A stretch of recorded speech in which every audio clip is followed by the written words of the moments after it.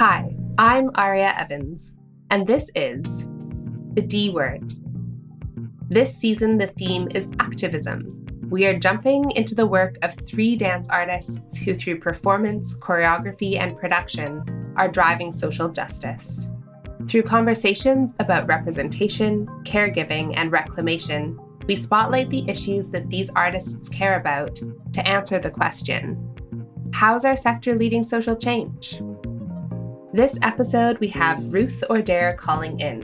Ruthe is a founding member of Virago Nation, an all-Indigenous burlesque troupe in Vancouver on a mission to reclaim Indigenous sexuality. She also just finished her 5th and final year as the artistic director of the Vancouver International Burlesque Festival. Hi, Ruthe Ordare. It's so nice to have you here across time zones. Thanks for making the time to speak with me. Yeah, thanks for having me. I wanted to start off because when we first met, I was interested to know that you grew up doing jazz, ballet, hip hop, lyrical, contemporary dance, similar to myself.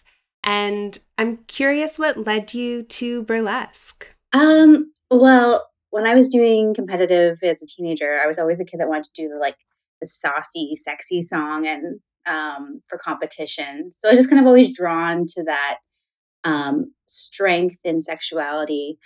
And as an adult, when I went to university, I wasn't able really to keep up my dancing. So I started choreographing musicals.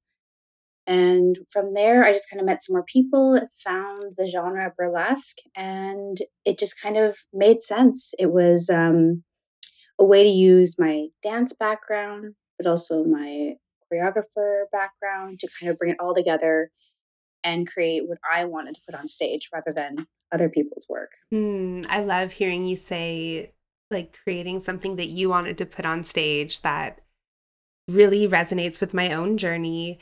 And I think when folks who maybe don't know what burlesque is and they hear that term, their mind wanders to many different places. And I'm curious if you can define burlesque for us in your own words. I can definitely try. It's a very, very loose definition.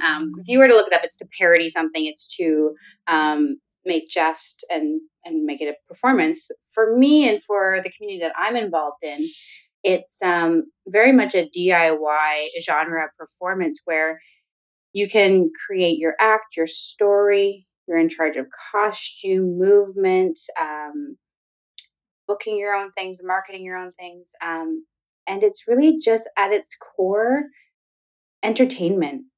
You can do it in the form of comedy. You can do it in the form of something political. You can do it in the form of dance. And often the way burlesque is right now is it incorporates an element of striptease. Usually not to full nudity, often down to pasties covering your areolas and G-string or full bottoms or what's called a merkin. Just covers what it needs to.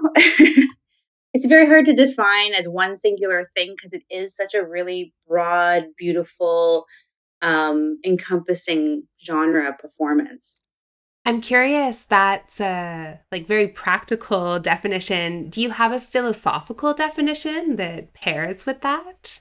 I think with burlesque, it's a performance style that allows you to fully develop your act and put on stage exactly what you want to do, what you want to be, and tell your story. I found in other mainstream dance genres that you're often doing someone else's project, you're doing their vision, you're doing a show that already exists.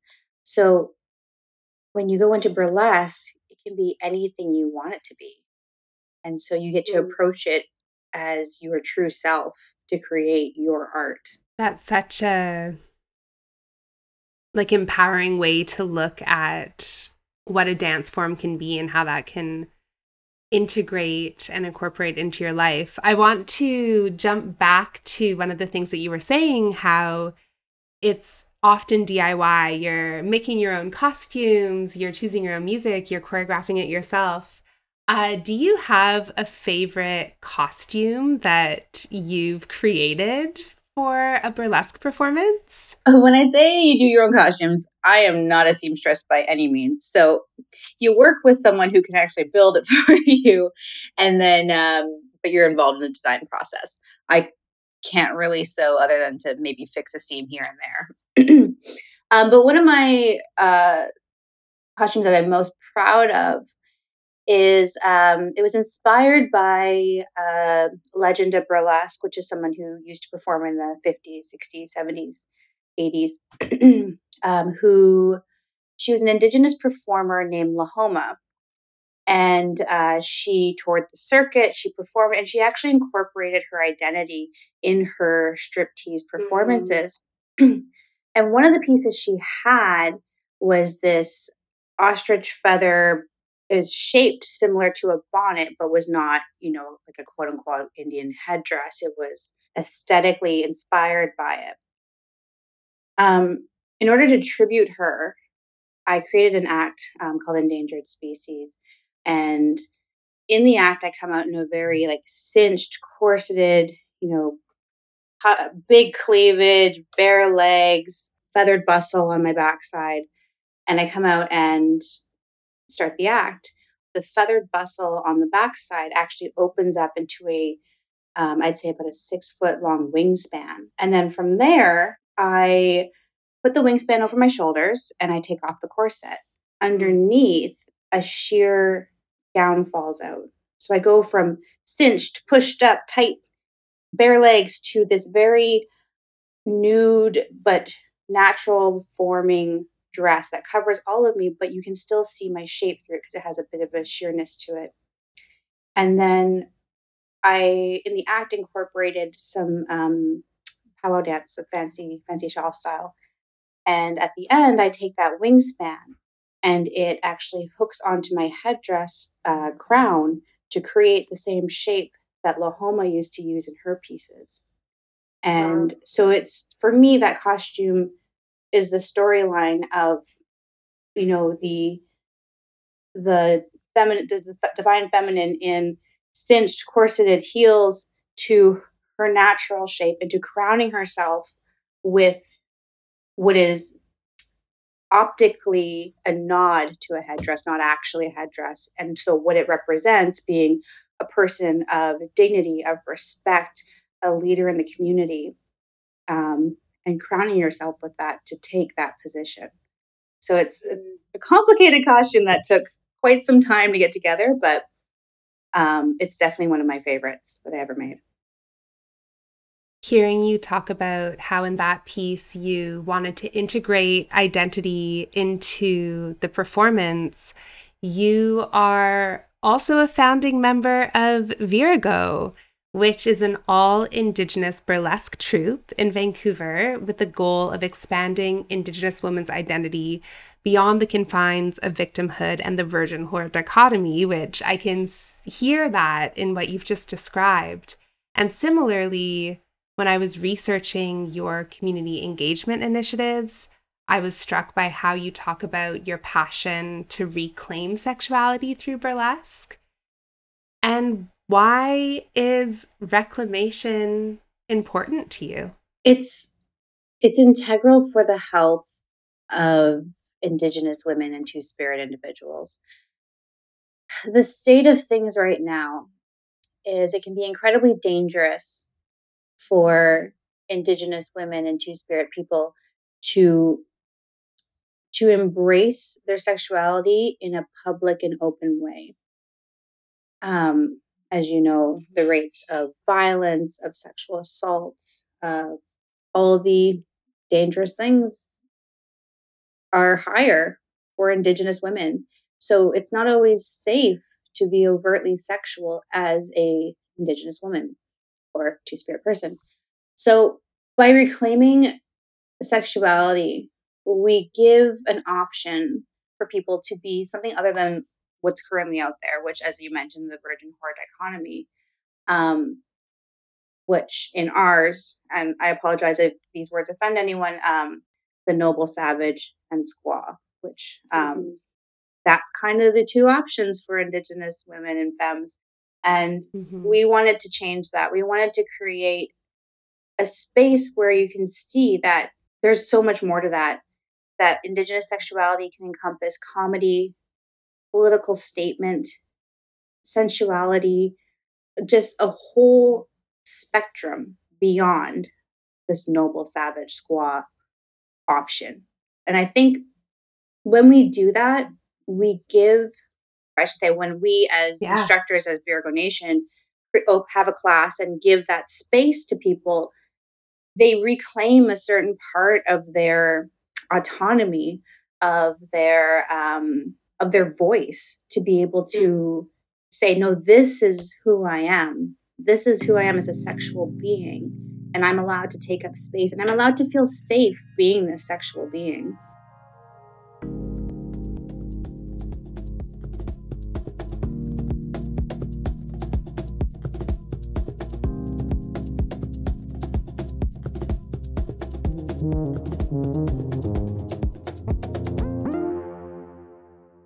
I understand that you're moving on from 5 years as the artistic director of the Vancouver Burlesque Festival.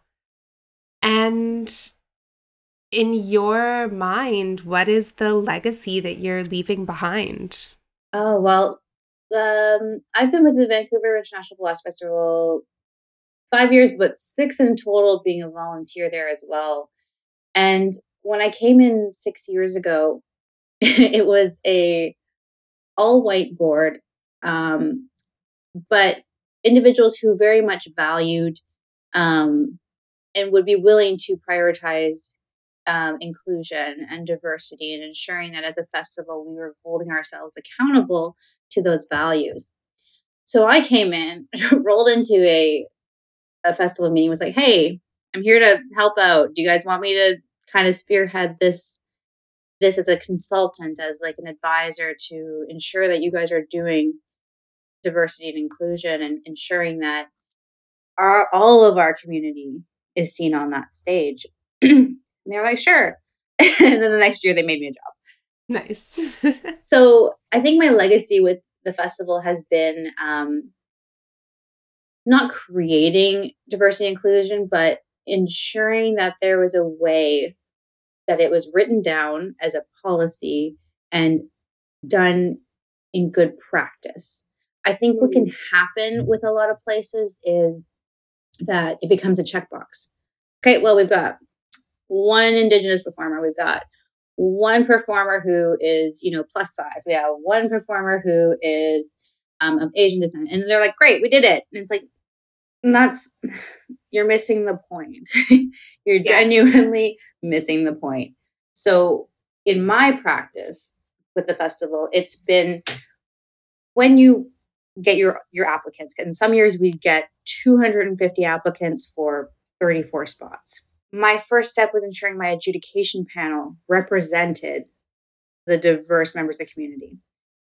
From there, when we had our final scoring of the applicants, instead of just picking the top 34 scores, I would usually drop down a little bit, pick the top 80 or so, and then pull from there and decide, how are we going to make sure that anybody who comes to this show is like, oh my gosh, that person looks like me. That person is similar to me. I see myself reflected on that stage. And so you're curating from this pool of strong applications and creating a lineup that every act is different. Every person on that stage brings something unique, something special. And it just, in my opinion, it makes for a much more engaging and interesting show. When I was listening to you talk about the costume that you had made and facilitating workshops to make different costume elements, when we're talking about outfits that resemble regalia, how do you feel about the ways to approach that in a good way? Because for me, representation is important, but honoring what your drawing inspiration from is equally as important. And I'm curious if those are conversations that you have internally with Virago or in your different communities. Oh, absolutely. It's integral. You need to be very intentional when you're incorporating culture and elements of culture into your art form. With costuming especially, because with, for example, the piece that I created, it is a reflection of a headdress. It is a similar shape, but it is not eagle feathers. It is not a ceremonial piece. And the intention in using that imagery is to convey what that cultural item represents. And at the same time, you know, not cool. You're playing Indian. But I think that not only as Indigenous people, but people of all different cultural descents, we can very intentionally pull pieces from our culture because they are representative of who we are in a good way. Doesn't mean you won't be questioned, but you need to be prepared emotionally and intellectually to be able to say, this is why I did it. This is what it represents to me. Here's who I spoke to around my teachings. In one of our acts as Virago Nation, our very first act, we it's called Not Your Stereotype, and it is very uncomfortable for non-native people to watch. I come out as like, we call her hippy dippy woo woo with the, made in China dream catchers and like the crystals and the headband, and um Sparkle comes out as like, she just calls them sports. So she's wearing a jersey with like an Indigenous person's face on it. Yeah. Scarlet comes out as Pocahontas, so like a Halloween costume with like a jack-o'-lantern trick-or-treating. And so each girl comes out with one of these awful, awful stereotypes. And our Indigenous audience is like howling. They're loving it. They get it. Non-Indigenous are sitting there like, is this what? okay? Can I laugh? Or really pissed off. And it's actually really funny. It's thrusting those negative stereotypes, those playing Indian characters into people's faces and saying, you need to see this. You need to see why this is not okay and why it's uncomfortable. And then what happens in that act is Rainbow Blitz comes out and she's dressed as like a medicine person with pieces from her culture. She's a Squamish, Haida. Oh my goodness, I'm going to forget all of her. She belongs to a number of nations. And she comes out and she smudges off our characters. She smudges off what we're wearing. And the music switches at that point. And we take off all of these awful costume pieces and we have a prop fire on stage and we throw them into the fire. And at the end of the act, Rainbow hands us each a box. And it's a black square box. And it has on the front a design that represents each of our own nations, because we're all from different nations. Yeah. And then we sit them on the ground, we open them up, and we each pull out an item that we have designed based on our own nation. And we put those on at the end of the act. So we go from stereotype to setting them on fire to going back to who we are and creating and bringing out and putting on pieces that actually represent who we are. I think, going back to your original question, it is really important when you do this to know how to talk about your decisions. And you really do need to think before you do it. It's beautiful to hear the journey of how, both in performance and also the way that you're thinking about cultivating these spaces to present workshops and lead people at festivals. You're really taking us on that journey of reclamation, of seeing how we can detach ourselves from the stereotypes that are really harmful and step into the places where we get to heal and celebrate who we are. And what a beautiful way to do that, tied to a sensuality that is empowering. Thank you for your work, and thank you for the words that you've shared with us today. It's been a really incredible conversation, and I can't wait until the next one. Thank you. Yeah, it was great to be here, and hopefully we'll be back in your area soon. Now that we can travel again. Yeah, come out to Dougaranda. We'd love to have you. Yeah, that'll be wonderful. Thank you.